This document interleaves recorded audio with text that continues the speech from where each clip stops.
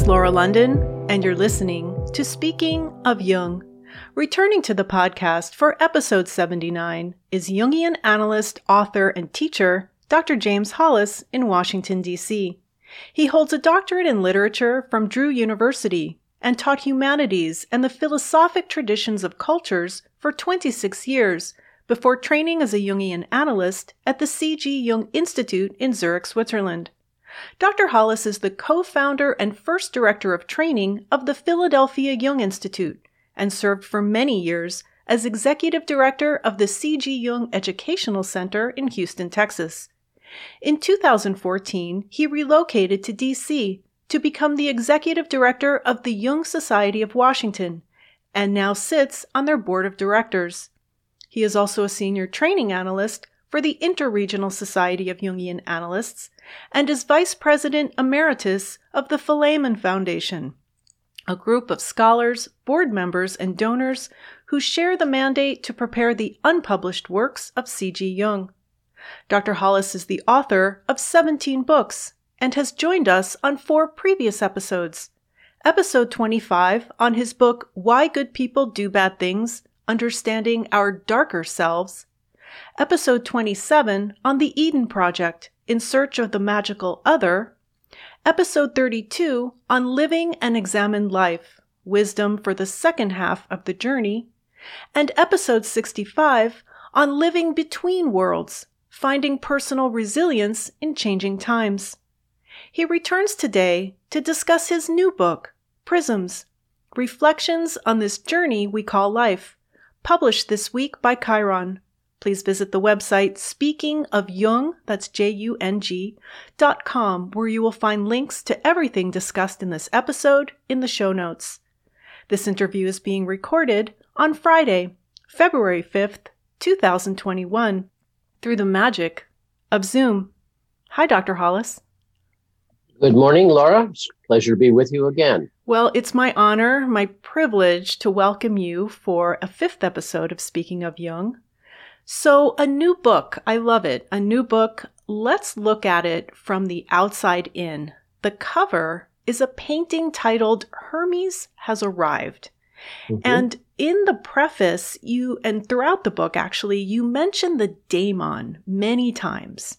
Mm-hmm. It's a word we hear frequently. I don't think it's very well understood, but I love your explanation. In the preface to the book, you explain what the daemon is, and you say it's an autonomous, hermetic link between higher and lower powers. And Hermes was the messenger of the gods. His Latin form became Mercury. So would you tell us a little bit about what that means to you?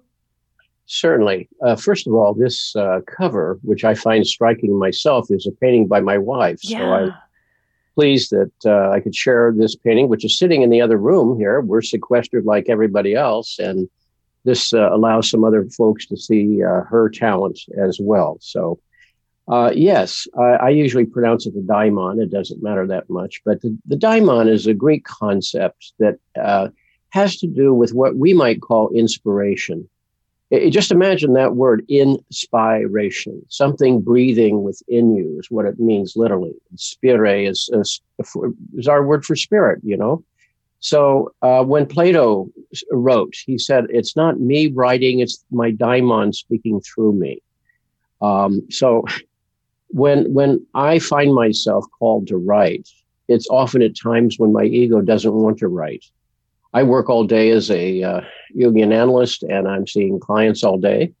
And usually when I write is in the evenings. And so I'm not necessarily full of energy and enthusiasm, but the daimon sort of taps on the door and says, look, we're not letting you off here.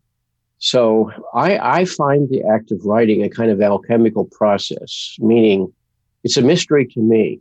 I have an idea about something that wants to take form. I start, in effect, imaging it in my mind, and then somehow the fingers start moving. And I must say, as much as I resisted the computer many decades ago, mm-hmm. there's a certain fluidity of the computer that one didn't have with the pencil or with the old typewriter. So I find it easy to sort of stay with what almost I'll say a flow of the unconscious. And then, of course, part of the aesthetic delight is to say, well, how does that sentence fall into place? Or what's the right word here? And what I've learned is don't bother to edit along the way. That critical mind can come in later. It's more important to be present to that energy, which is wishing to express itself through us. So the daimon is really that which we are to embody in the world. It's a manifestation of our service to the world, really, our purposefulness in the world. We all have ego obligations like get up, brush your teeth, get to work, take care of the baby, et cetera, all appropriate and legitimate. But there's another energy within us that is seeking its expression through us. And I don't presume to know very much about that. I consider it a mystery. So when the mystery strikes, I've learned it's better not to resist. Mm-hmm. You wrote your dissertation on the work of the poet W.B. Yeats, and then you wrote your first book, I think shortly after, on the British playwright Harold Pinter. But then you say you stopped writing for decades. Mm-hmm. Then you started writing, and you wrote 17 books, and you call this new book, Prisms, Late Essays. And the book consists of 11 new essays. You also point out that you are now 80 years old, and I think you'll be 81 this year, and you've been dealing with some illness. But yes. Your plan, you say this in the preface, which I love, your plan is to keep as active and grow as much as you can under the circumstances. Well, I'll just to back up to the sentences you were quoting there. I had to demonstrate as an academic I could do research and write some original contribution to learning. I did that, but I think the combination of real life issues such as raising a family and ultimately retraining in Zurich and so forth certainly took a lot of the external energy away. But intrapsychically, there was a part of me rebelling that wanted to not have to serve writing for the sake of producing a better office or a slight raise in salary. So it's very interesting that when my last child came through town, having finished her college and drove off several states away to start her life, I felt a very strong and very predictable sort of reactive, depressive mood take over. You know, it's the empty nest syndrome, which is so familiar. And I remember saying to myself, while she's driving across the U.S., what would you say to someone else who brought this to you? And I would say, look, you had a job. Your job was well done. Look at her. She's free and independent. She's moving toward her life. Yes, you'll miss her, but you'll see her again. And she's doing what she's supposed to be doing with your life. Now, that energy that was invested there has come back to you. What are you going to do with that? And at that point, I literally sat down while she's driving and started writing the book Middle Passage. And since that time, they've been flowing out. And they're not even my choice. It's almost as if all of that stuff was sort of pooled up inside. Plus, of course, you know, a couple decades of psychological practice in which, you know, I was learning things and gaining things and getting some perspectives on things and puzzling over things. So the Middle Passage, for example, rose out of my recognition that all of the different people coming to present whatever their issues were, having different biographies and different outer circumstances, had one thing in common, and that was their outer understanding of self and world. Their roadmap, as it were, was no longer applicable to the territory in which they found themselves. And so I thought, well, you know, that means something's played out. Something's died, or something perhaps never was adequate, but it's certainly not working now. And the obvious struck my mind, and that's what a passage is. Something has to die before something new can emerge in a person's developmental agendas. And we're here in this in-between time. And this in-between time is very difficult, where we may not know who we are. We don't know what's important in our lives. We may find the energy that we've invested in a relationship or even a career, you know, is simply not there anymore. And so the purpose of therapy sometimes is to hold the fragments together, keep functioning in the world while that sort of developmental process plays out within a person, because there's always something wanting to grow and develop in us. The human psyche has two goals as I see it. One is our growth and development, and secondly is our healing.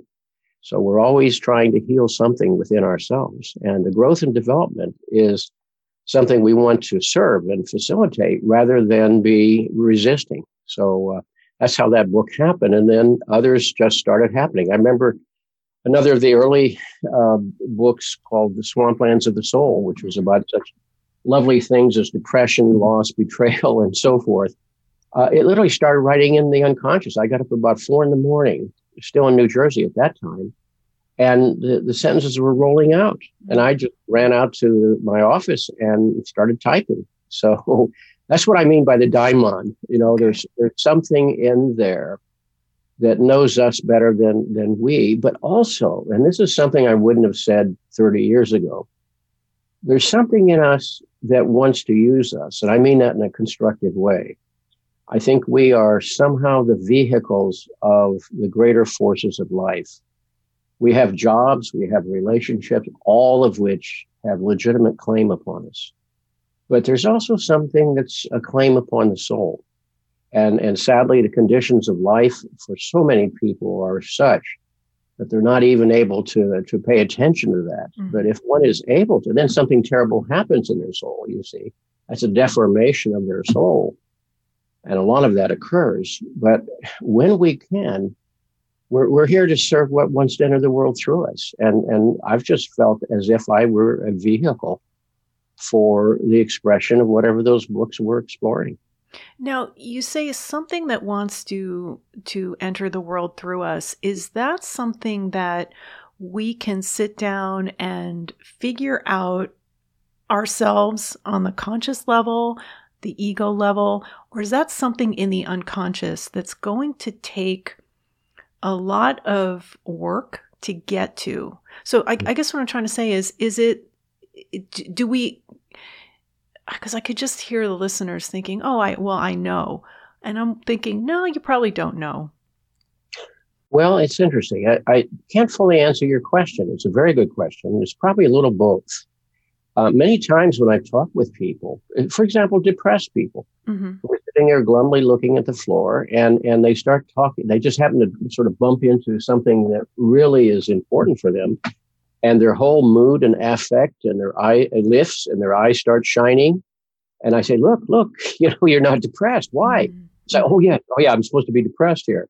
And I said, it's because there's something there that was congruent within you for a moment. There's something in you that you touched upon that was wanting that expression through you. And what we call our neuroses are typically where those energies or purposeful considerations are split off or repressed. So, but many times, people have to really let this thing brew and see what wants to come up. The key is to be able to pay attention. I mean, that's what the word therapy means, to listen or attend. So you literally listen or attend to your own psyche. And remember, psyche is the Greek word for soul. So psychotherapy means simply really listening and paying attention to your own soul. And when you do, there's always something seeking expression. Now, it doesn't have to be anything grandiose. It may be simply to appreciate nature more. It may be to play more music. It may be to work with one's hands. But I think there's something in all of us. You see, that's why my psyche, I think, autonomously revolted against being in servitude to the expectation of academic publishing. Mm-hmm. I proved I could do scholarship. Now, so what? There was no feeling for that. I enjoyed reading Yeats, certainly. And the subject matter was really sort of the tension of opposites that Yeats' life and work embodied. But beyond that, to produce publications for the sake of publications is somehow like, working on an assembly line. And yet at the same time, I hadn't yet discovered what my subject was. And I'm still working on what my subject is. The subjects come to me. I don't invent them. Mm-hmm. I have no question. But what if I'm able to live longer? I'm, going to have something else emerge. I'm just not going to sit here and predict what it is. So as you mentioned, I've in the last year and a half, I've been dealing with at least two cancers with a lot of intensive treatment. And at the same time, I've been working full time, and this book happened during that time as well. And so, as far as I'm concerned, it was business as usual. But we'll see where this goes. Getting into the book, chapter 1, you write about archetypal presences, and I was wondering if you would indulge us for a few minutes here. The word archetype and the concept of the archetype has been a big topic on this podcast for a while because there seems to be some confusion on social media and my interactions with the listeners as to what the word archetype means. Mm-hmm. And I was actually speaking with my last guest who writes books about owls and synchronicities. And he mentioned the owl archetype. And I thought, I don't think the owl's an archetype. I think the owl might be a symbol. So what is Jung's concept of the archetype, and why are archetypes important? Well, first of all, Jung's topography of the human psyche had three layers. The top layer, the world that we so often associate with who we are, is really the smallest layer. That's the world of consciousness. I often think of it as a small disk floating on a large iridescent ocean, easily overwhelmed. Now, beneath that is the layer of the personal unconscious, which is all that's ever happened to you or to me since the day of our birth. So when you dream of your grandmother, let's say, and I dream of my grandmother, it will have the flavor of our individual experiences of our grandmothers. The deeper level is the sort of archetypal field. Now, the word archetype, which really etymologically means an original or ancient or archaic pattern, I think needs to be understood as a verb, not as a noun. Okay. Because if we're a noun, then it shows up in our MRIs or our CAT scans. It's really a formative set of energies within us. Now, to be very elementary for a moment, when the geese head south in the northern hemisphere in the fall and return in the north, it's not that they're checking their calendar and saying, "Oh, it's time for us to look for a condo in Florida." Mm-hmm. It's because some deep force that has to do with their adaptation to nature moves them. We call it instinct. So patterns are instinctual, formative energies within us. So it's better to say we are archetyping or all the time. It's not good English, but it's certainly more descriptive. And so archetypes are the formative patterns in our lives. And it has to do with elemental forces that shape our consciousness, human culture, and so forth. So we're driven by archetypal energies, whether we know it or not, that are timeless. So for that reason, we can have dreams, let's say, right now in 2021, that have virtually or identical themes and motifs from someone, say, thousands of years ago. We have plenty of evidence of that, plenty of evidence. And yet the specific imagery that person's unconscious used would have come out of his or her time or place.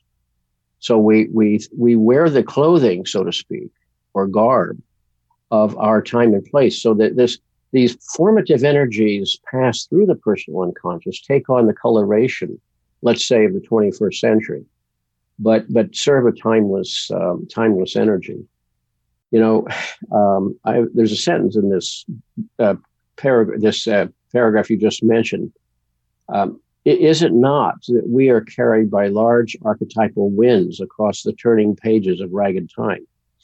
Because in some way, what moves through us is timeless, occupying for the short duration we call our life, this particular incarnation. As Jung pointed out once, life is a short pause between two great mysteries, very short pause. Mm-hmm. And the mysteries, by definition, remain the mysteries. Any ideas we have about it or our ideas may have no application whatsoever to whatever the realities are, but a short pause between two great mysteries. And so what is it that brings us into this life, carries us through our developmental stages, and informs our relationships and our sort of meaning experiences or loss of meanings. And what is it that takes us out of this life too? I mean, we don't know. Those are mysteries. So we swim in mystery, and it's understandable the ego wants to know about all that. That's part of its responsibility, I suppose. And it's understandable that it gets anxious when it realizes it's not the boss, it's not in charge. But ultimately, we have to see that there was an old Chippewa prayer that said very simply, I am so caught up in my little worries, and all the while great winds blow across the skies.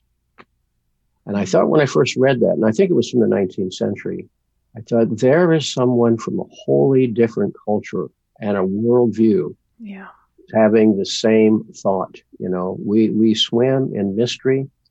It courses through us. We're here a short time.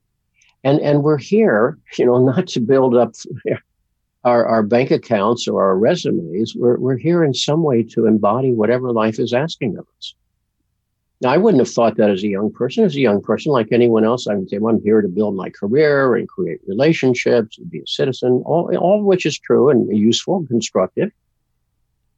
But after that, then you'd say, and why is it, again, that I'm here? What is my life really about? What is really that to which I am called? Because Jung put it this way. He said, in almost all of his clients, he had to ask the question, what task, what summons is this person's neurosis helping him or her avoid? Another way of putting that bluntly is, where do I need to grow up? Where do I step into a larger expression of whatever is wanting to be embodied through me? And, you know, we all have our adaptations because life demands that, particularly when we're tiny and dependent and vulnerable children. But I think the single most important thing I learned in Zurich in 6 years of study and analysis was that our chief problem becomes our adaptations, the things that were necessary to get us through the first stages of life when we were utterly at the mercy of the world around us, later get locked in as reflexive responses to life. And therefore, you have to look at, where are the places where I'm avoidant? Where are the places where I am complicit? Where are the places where I'm codependent and so forth? And you realize those defenses, however necessary they once were, now keep you from you.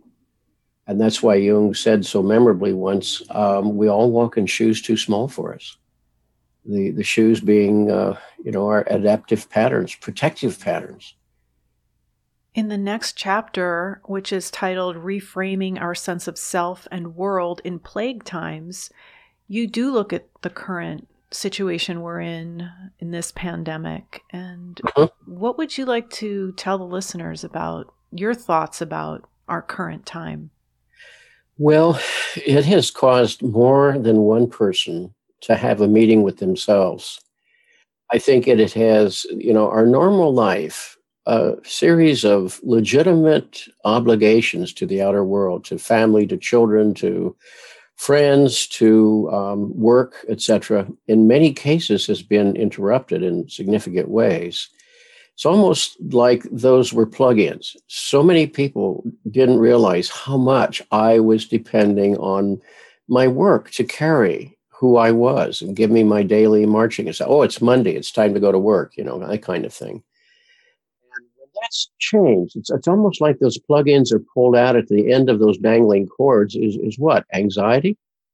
And for some people, it's been an extraordinary opportunity to go within and say, well, who am I apart from my roles? And what are the other pieces that are wishing to be honored within my own life? And I know many people have taken up new hobbies and new interests and developed new resources. Pascal said in the 17th century, he said, our biggest problem, and this is in the 17th century, long before the internet and home shopping network, you know, he said, humankind's chief problem is its inability to be with itself in its own private chamber.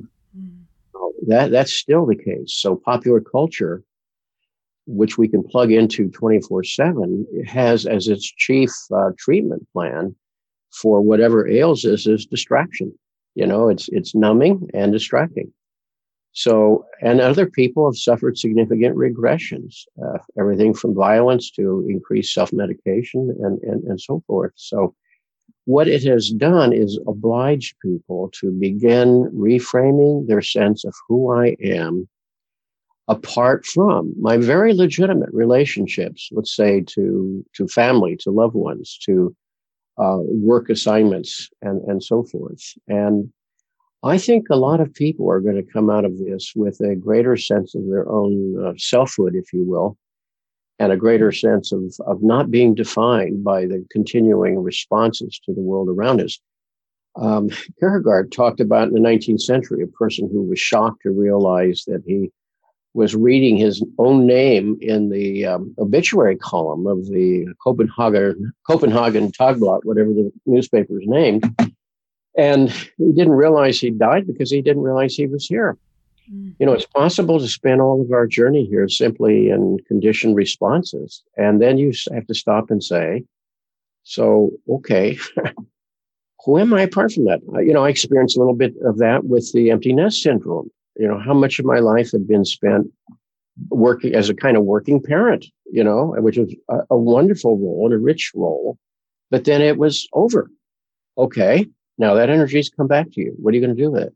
Or retirement, where people have been downsized or laid off. And, quite apart from the worries for income and so forth, which are very real, one has to say, but then who am I in relationship to my own soul? And what is it that my soul is asking of me during this time? So it's obliged for everybody to some degree, a reframing of one's sense of who I am in relationship to myself, rather than all of the things I have to report to in the world out there. Mm-hmm. In the next chapter, you look at the profile of the wounded healer, and I thought it was very interesting. You mentioned that when you were in Zurich training at the Jung Institute, that it was rumored that the question, why do you want to become a Jungian analyst, should never be answered by, because I want to help people. Mm-hmm. Would you explain why you said that?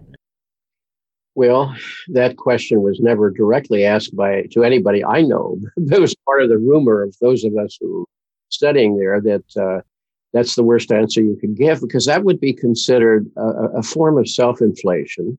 You're not here to fix anybody. You're here trying to fix yourself. And that's what brought you here. And you better recognize that first. That's why the central focus of all of our training was less academic classes, which we had, and exams and a thesis to write and all that sort of thing.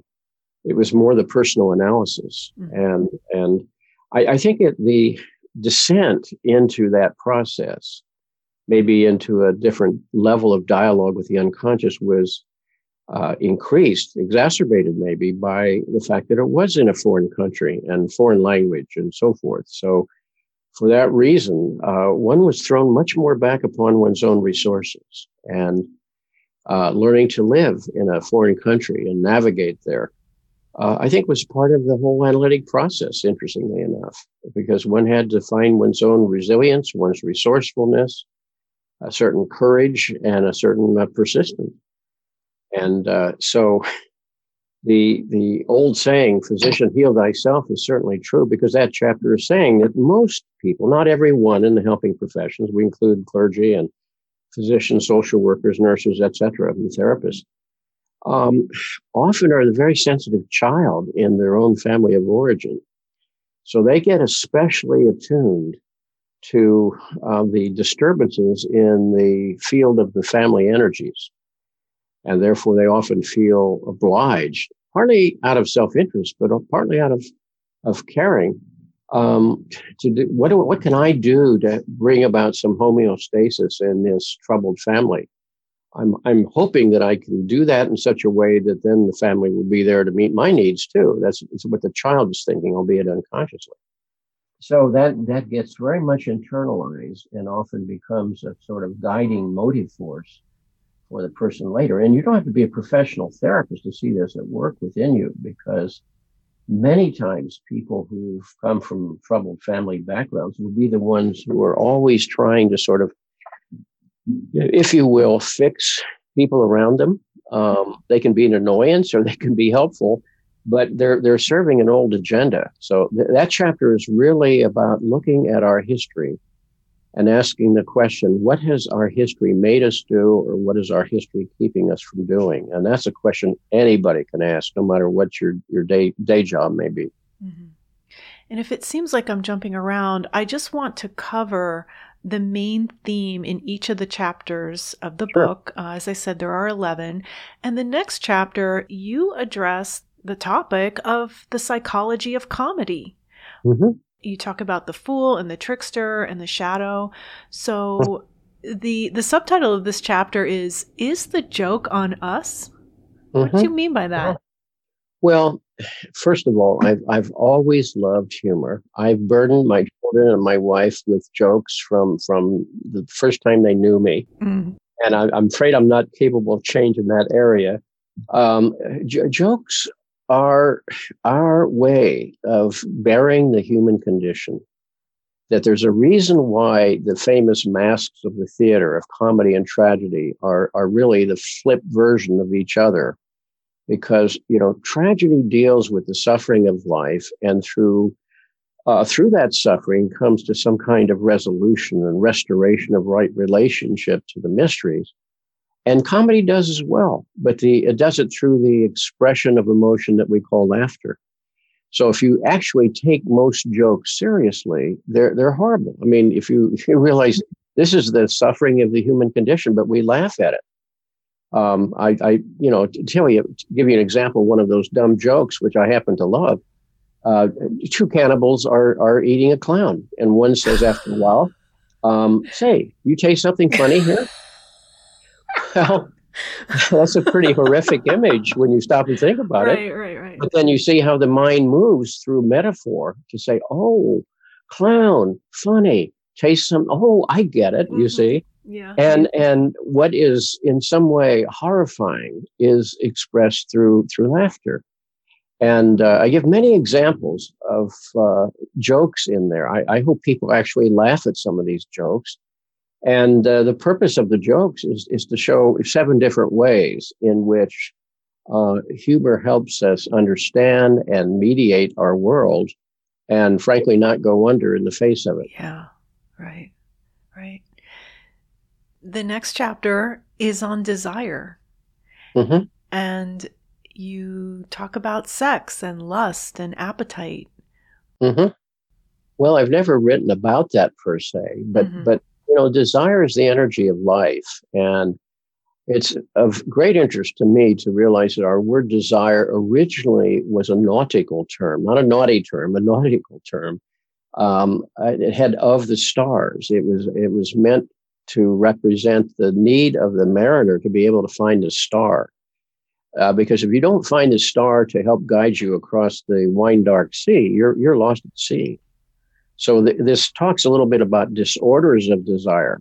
It desires the life force, and there are various things that enter in, extrusions from the outer world, or intrusions, I should say, and also intrapsychic conflicts that block desire. And I talk about some of the clients I've had there who have been suffering disorders of desire, and to recognize that, in a sense, this is a violation of the soul as well. We are not just separate bodies from spirit and soul, but we are all one organism. And so, desire is something that is always present. The question is, if it's not expressing itself, where is it pathologizing? Or what heavy weight is sitting upon it? And the redemption of desire is really to return to the life force once again that's seeking expression through us. Mm-hmm. So that's what that chapter addresses. Chapter 6 is titled "All is Fire: The Imagination as Aperture into Psyche."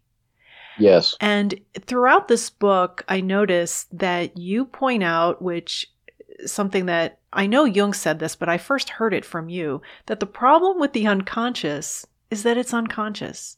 Mm-hmm. And you mention that in several times throughout this book, and it's so important. You also mention Jung's book, Symbols of Transformation, which is volume 5 in his collected works. And you say that almost nobody reads it today except for your students. Mm-hmm. So what is it about that book that you want us to get? Well, first of all, Jung wrote that book in 1911, and in it he begins to describe the three layers of our functioning, as we mentioned, the level of consciousness, the personal unconscious, and the collective unconscious. And it was that third that actually split him off from Freud in 1912 when the book was published. And in it, he shows the autonomy of the psyche expressing its developmental agendas through symbols. And see, the problem with psychology is much of the time it's trying to focus on what we can observe, our behaviors and our cognitive processes. And that's important. But the real question is, what is producing those behaviors? What's happening in the unconscious, and how do we track that? So this is a very difficult work to try to discern the movement of the invisible fields of energy through the visible forms of our lives. And so this particular essay is about the nature of the creative process and how something in us begins to form, and we can't know it because it's unconscious. Okay. But then it presents itself to us as some kind of image. That's how I was describing the creative process before.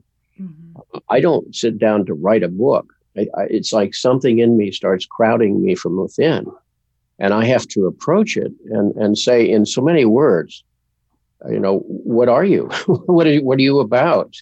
And as those images begin to emerge, then I begin to respond from my consciousness. And that's the kind of dialogue that deepens our relationship to ourselves. Now, this is not about self-indulgence or withdrawing from the world, because it's the quality of that kind of dialogue that literally translates into the quality of our outer relationships with other people. So, the work we do on ourselves is ultimately a social service, because that's the person we're bringing to our children, to our partners, to our clients, and to our friends, and so forth. Mm-hmm. I'd like to ask you something, and I might edit this part out. It kept coming up as you were talking about your writing process, that you don't sit down to write a book. And I actually heard a songwriter say something similar. She said, I don't sit down to write. How could anybody say, well, I'm going to have a writing session, we're going to sit and write? She waits for it to come through her.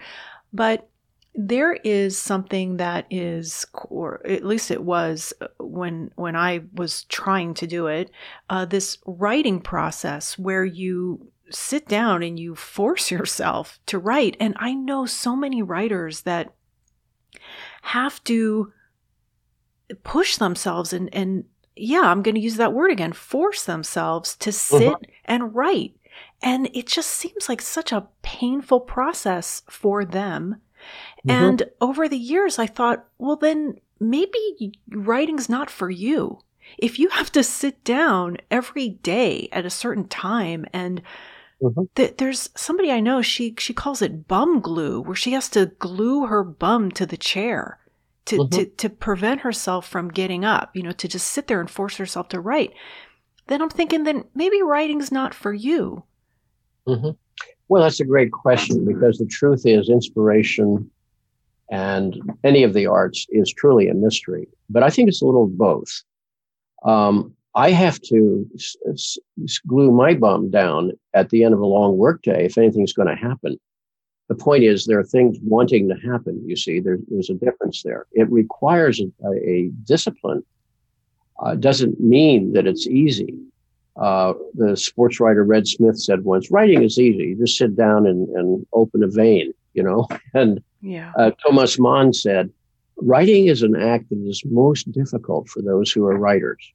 So you have to be willing to sort of, it's like birthing a child, it hurts, and yet the product is worth it.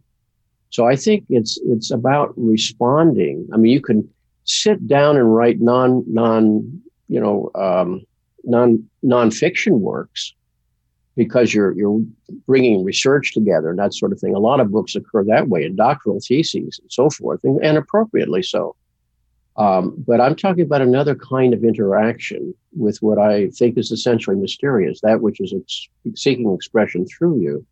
So it's really a little of both. It's about attending what starts to nudge you from within, but then also bringing the discipline to it that sort of consistently shows up and says, all right, let's go at this. And I find when I do attend that process, something starts happening. I won't say my ego isn't responding to it and playing a role. I simply will say it's responding to some other kind of energy. And that's what we've called the daimon. Mm-hmm. In chapter 7, you talk about Narcissus and the fading image in a pool too deep. Mm-hmm. And again, you mention Jung's definition of neurosis. And something I thought was interesting is that the first modern to really explore narcissism was Dostoevsky in Notes from Underground. Mm-hmm. And you also talk a little bit about the narcissistic personality disorder. Well, actually, that essay was written in response to a request to reflect on a certain politician's narcissistic tendencies. Yes. And so I don't mention the politician, but I talk about narcissism in general. And remember, Narcissus is the Greek youth who ostensibly fell in love with his own image in the pool. But in true narcissism is the reverse of that. The narcissist looks in the mirror and no one stares back. That's why a narcissist has to use other people. A narcissist has to control a partner or children or employees in service to their own shaky sense of self. So we all have narcissistic wounds where we are somewhere dumping our emotional needs and our insecurities on people around us. But a true narcissistic personality disorder is a person who truly is empty inside, but spends their life in overcompensation through grandiosity, power complexes, and so forth. And so, Narcissus is, in a sense, the image with what kind of self-image do we have? And what does it say to us? And what does it make us do, or what does it keep us from doing? So I think in that chapter, everybody will find some familiar things. Mm-hmm. And I was wanting to talk about the extreme disorder of the narcissistic personality disorder, who is constantly in a power complex over other people, versus the narcissistic wounds we all have to our self-esteem, our self-worth, and so forth. Mm-hmm. I have a client who's in training right now, and he said, when I started working with people, I was just shocked to realize no one thinks very well of themselves. And I said, that's true. And that's part of what happens in our formative stages. And then the question is, how do you get a person to work with that? So narcissistic wounding is common to all of us. What do we do with that? You say that how often we hear people say, I want to know myself, but do we really? Can we bear it? That's true. Right. And I think and I mention this a lot on this podcast, I know, one of the most helpful things that came out of my time in analysis is accepting my humanness. And it's something I still struggle with and think about every day. But allowing myself to be human, to be flawed, was just so helpful to me. Sure. No, I think that's the single biggest struggle for me is the gap between what I know, believe, and desire of myself and what I'm capable of embodying in the world. There's always a gap there. And I can be very judgmental about myself. And so that self-acceptance has been a long-term issue. And I'm still working on it, But at least, as you said, it's an issue. So, right. The task of the narcissist summons us to a heroic moment where we have to ask the question, and I talk at greater length about this in the book on relationship called The Eden Project. What am I asking of the other that I need to ask of myself? Yeah. I call it heroic because that lifts it off of the other person. In other words, I'm counting on my children to make me feel good about me. What I'm just doing, I say I love them, but I'm distorting their journey. I'm diverting a lot of their energies to take care of old dad. So, I don't want to do that if I make it conscious. What am I asking of the other that I need to address myself? And that's the only way through that narcissism. Yeah. Every time I get into a spat or an argument with my partner, I hear your voice and I think of that. What am I asking of this person that I really should be asking of myself? So I want to thank you again for that.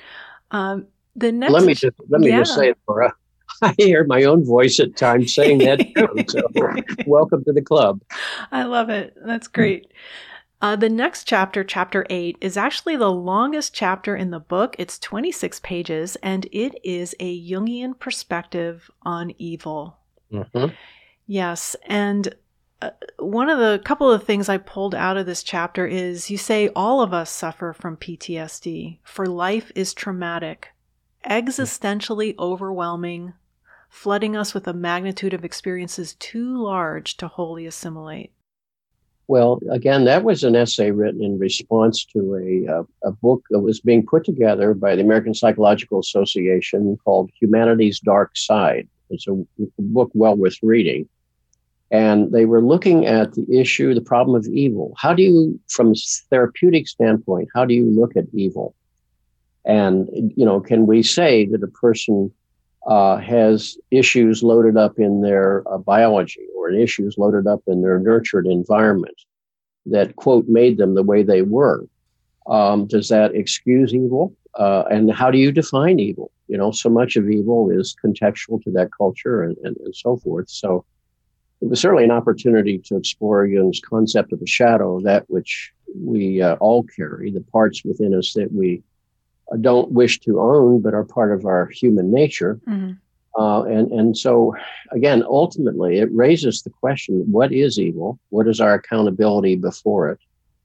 And to try to differentiate the powers of the unconscious, the drives of the unconscious, the complexes that own us so often from our moral accountability. So, I remember Albert Camus said once, we cannot solve the problem of evil. We can't keep children from being abused in this world, but we can do everything possible to keep fewer children from being abused. And I thought that was a very realistic set of accountability that arises out of our responsibility in the face of the evil. But we have to start by seeing that capacity within us. None of us is free of the human project.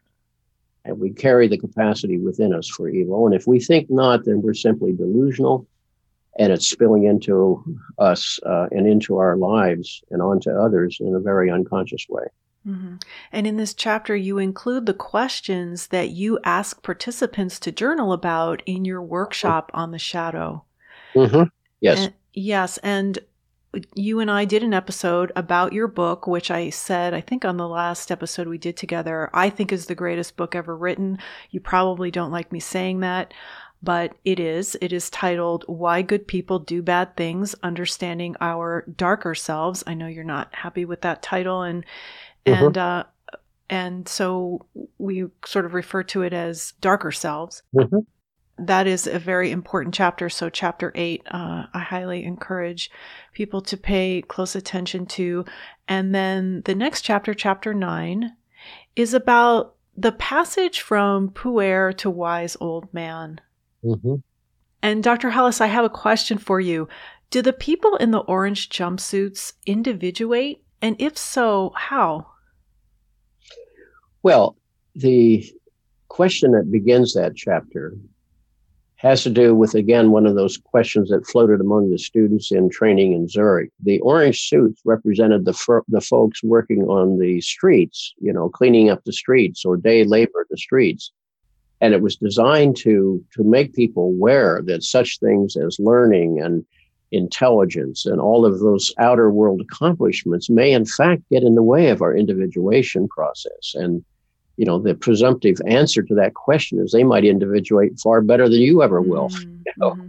So, this is the chapter that explores the question of maturation, particularly as embodied in the life and work of W.B. Yeats, the poet, because he started out as a very dreamy aesthete, a youth who wanted to avoid conflict of all sorts, and yet life pulled him into heartbreak, pulled him into political conflict, pulled him into managing a theater business and so forth. And, he had a difficult life, but out of that rough and tumble life emerged a far more resilient soul and a far greater sense of his depth of humanity. So the early youth that's saying basically in poems that say, "Come away, O human child, for the world's more full of weeping than you shall ever understand." In other words, flee the world, to the more mature person at the end who writes,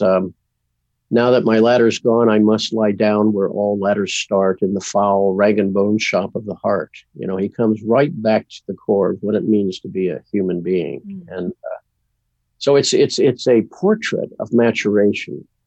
And, it's out there so we can see it, but then we all have to ask, in what way do I see those infantile parts of myself showing up and making demands on me or upon others? And where am I called to grow up and be more accountable? The next chapter, chapter 10, is about the necessity of personal myth. And in it, you include 7 questions. The first place to start probing what is going on in the unconscious begins here, you say. You ask, what are your patterns? Where are you stuck? What are my avoidances? What are my overcompensations? What are my symptoms? What are your dreams telling you? And living in bonne foi. So these are all to encourage us to explore our own personal myth. Yeah, and what do we mean by that? We have tons of roles in life, of parent, employee, partner, etc., legitimate roles. But you have to say, but what are the driving formative influences in my life?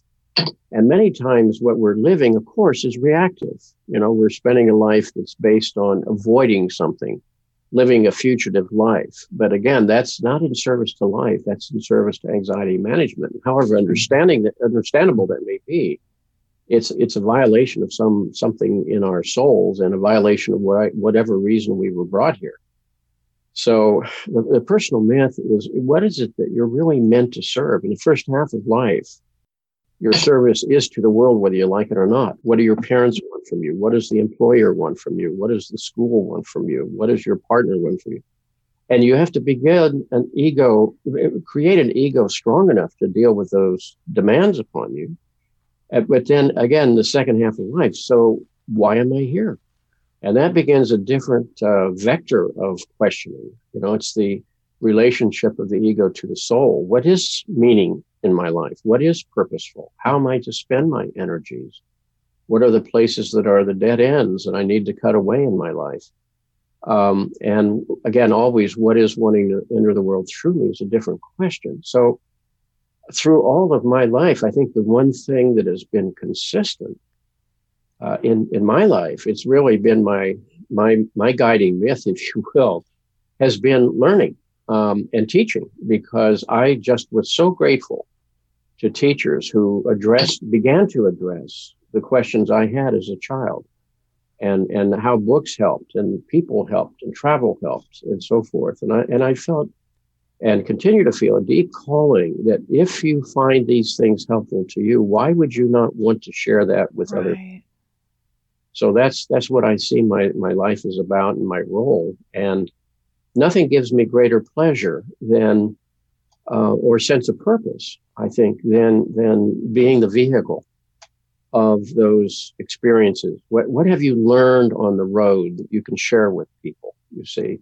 But we all have different summonses in life. And sometimes it's through the field of our relationships. And sometimes it's through the work of hands. And sometimes it's work through, creative enterprise and so forth. In other words, if I'm not asking a question like this, and then looking at all the interferences toward that, then I'm probably living on automatic pilot. I'm probably living in a very reflexive and programmed way.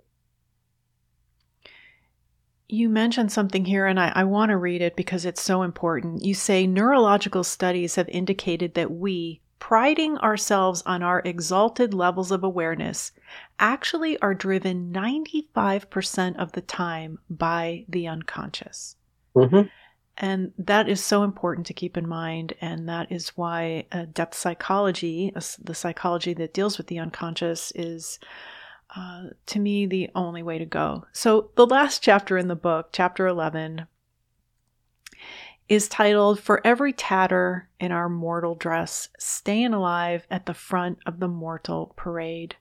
And you mentioned the first time you heard that song, "Staying Alive" by the Bee Gees, which is such a great song. And it reminded me of this scene in one of the Matrix movies, the Matrix trilogy. I think it was in The Matrix Reloaded, when the three of them are in an elevator, Trinity, Neo, and Morpheus. And Trinity says, "Maybe we did something wrong." And Neo said, "Or didn't do something." And then Morpheus says, "No, what happened happened and couldn't have happened any other way." And Neo says, "How do you know?" And Morpheus says, "Because we are still alive." Mm-hmm. The first part of that title, "For Every Tatter in Its Mortal Dress," again, is a line that comes from Yeats, who wrote it when he was ailing of body, in which he said, "Soul, sing, clap hands, and louder sing for every tatter in its mortal dress." So it's like the more the decline of the body, the greater the necessity of internal enlargement to compensate for the outer decline. And so that's a summons. As nature plays its way out, as happens to us, to all of us, if we live long enough, there has to be a growth within. And so I had no interest in writing about old age. When people asked me to write a book about old age, I said, I really don't have any interest in old age. Right. Too busy living this journey. And one thing I would say about old age is everything hurts. And many people you dearly love are no longer here. Yeah. And you miss them. And if neither of those things apply, then you're probably gone and you're the one that they're missing, Yeah. On the other hand, I succumbed to a request to write this essay, and it was just talking about attitudes toward aging in our culture, which are very neurotic. In other words, you can define neurosis as wherever we're allied against life itself. And so wherever we are, in some way resistant to the natural process, then you'd say we're on the wrong side of that ledger, I can tell you. And our whole culture is by and large. And secondly, what are the attitudes and practices that keep me growing and developing? And I can say to you that caring for others and curiosity are the things that move me and drive me. And I would say, while I have a great number of physical issues at the moment, this is possibly the finest time of my life. Yeah. I'm filled with love for people and filled with compassion for human suffering. And I'm curious. And I'd love to trade in certain body parts, but I wouldn't want to go back and be young again. I think I've paid too much to get here. And I'm talking really about a kind of acceptance of all of this. And Yeats wrote a lot about this, as other people did, as they reflected on age. And so the last essay is really about not so much aging, but serving life, in which age is truly a secondary issue. So as I've said, I'm dealing with cancers. I've said to myself, I have these cancers, but the cancers don't have me. There's a big difference. And, while the prognosis is good, sooner or later, they'll probably take me out, if not something else. But in the meantime, here I am. Now, what are you going to do with this life? And with this life, you're here to grow, develop, and serve one's expression through you. You end this chapter, the last chapter of the book, with 4 questions that enlarge, and we will leave those to the reader. They're about fear, parents, spirituality, and growing up. And in the afterword of the book, you say you've devoted your adult life to teaching and that you have served your personal myth. And we thank you for that. So in wrapping up here today, I would like to mention a course on this book, Prisms, that you'll be presenting through the Jung Society of Washington. It's online via Zoom 4 Tuesdays in a row, starting February 16th through March 9th. It's titled Prisms, Reflections on This Journey We Call Life, a course with James Hollis, and there will be a link to the registration form in the show notes for this episode. There is a member's discount and a discount for seniors and students as well, or you could just go to jung.org to register. It's just always a privilege to talk with you, Laura, and you are one of the finest interviewers because you take the material so seriously and you do your homework, and it's a conversation that I find enjoyable, and I hope our listeners do as well. Well, thank you so much, Dr. Hollis. Thank you for saying that. And you have been, in my life, one of my greatest teachers, and I want to thank you for that. And until we meet again, please visit the website Speaking of Jung, that's JUNG.com, for more information on everything that was discussed in this episode. There you will also find all of the previous episodes of this podcast, which are available to stream or to download for free.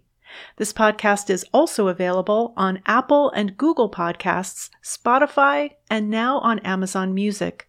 And it will be available later in the week on our YouTube channel, Jungian Laura. You can also listen to this episode on your Amazon Echo device simply by saying, "Alexa, play Speaking of Jung on Apple Podcasts." Just be sure to pronounce Jung with a hard J. Links to Amazon's new Echo devices can be found in the show notes. So with special thanks to Dr. Stephen Buser, Jennifer Fitzgerald, and everyone at Chiron Publications, and to Diane Braden, this is Laura London, and you've been listening to Speaking of Jung.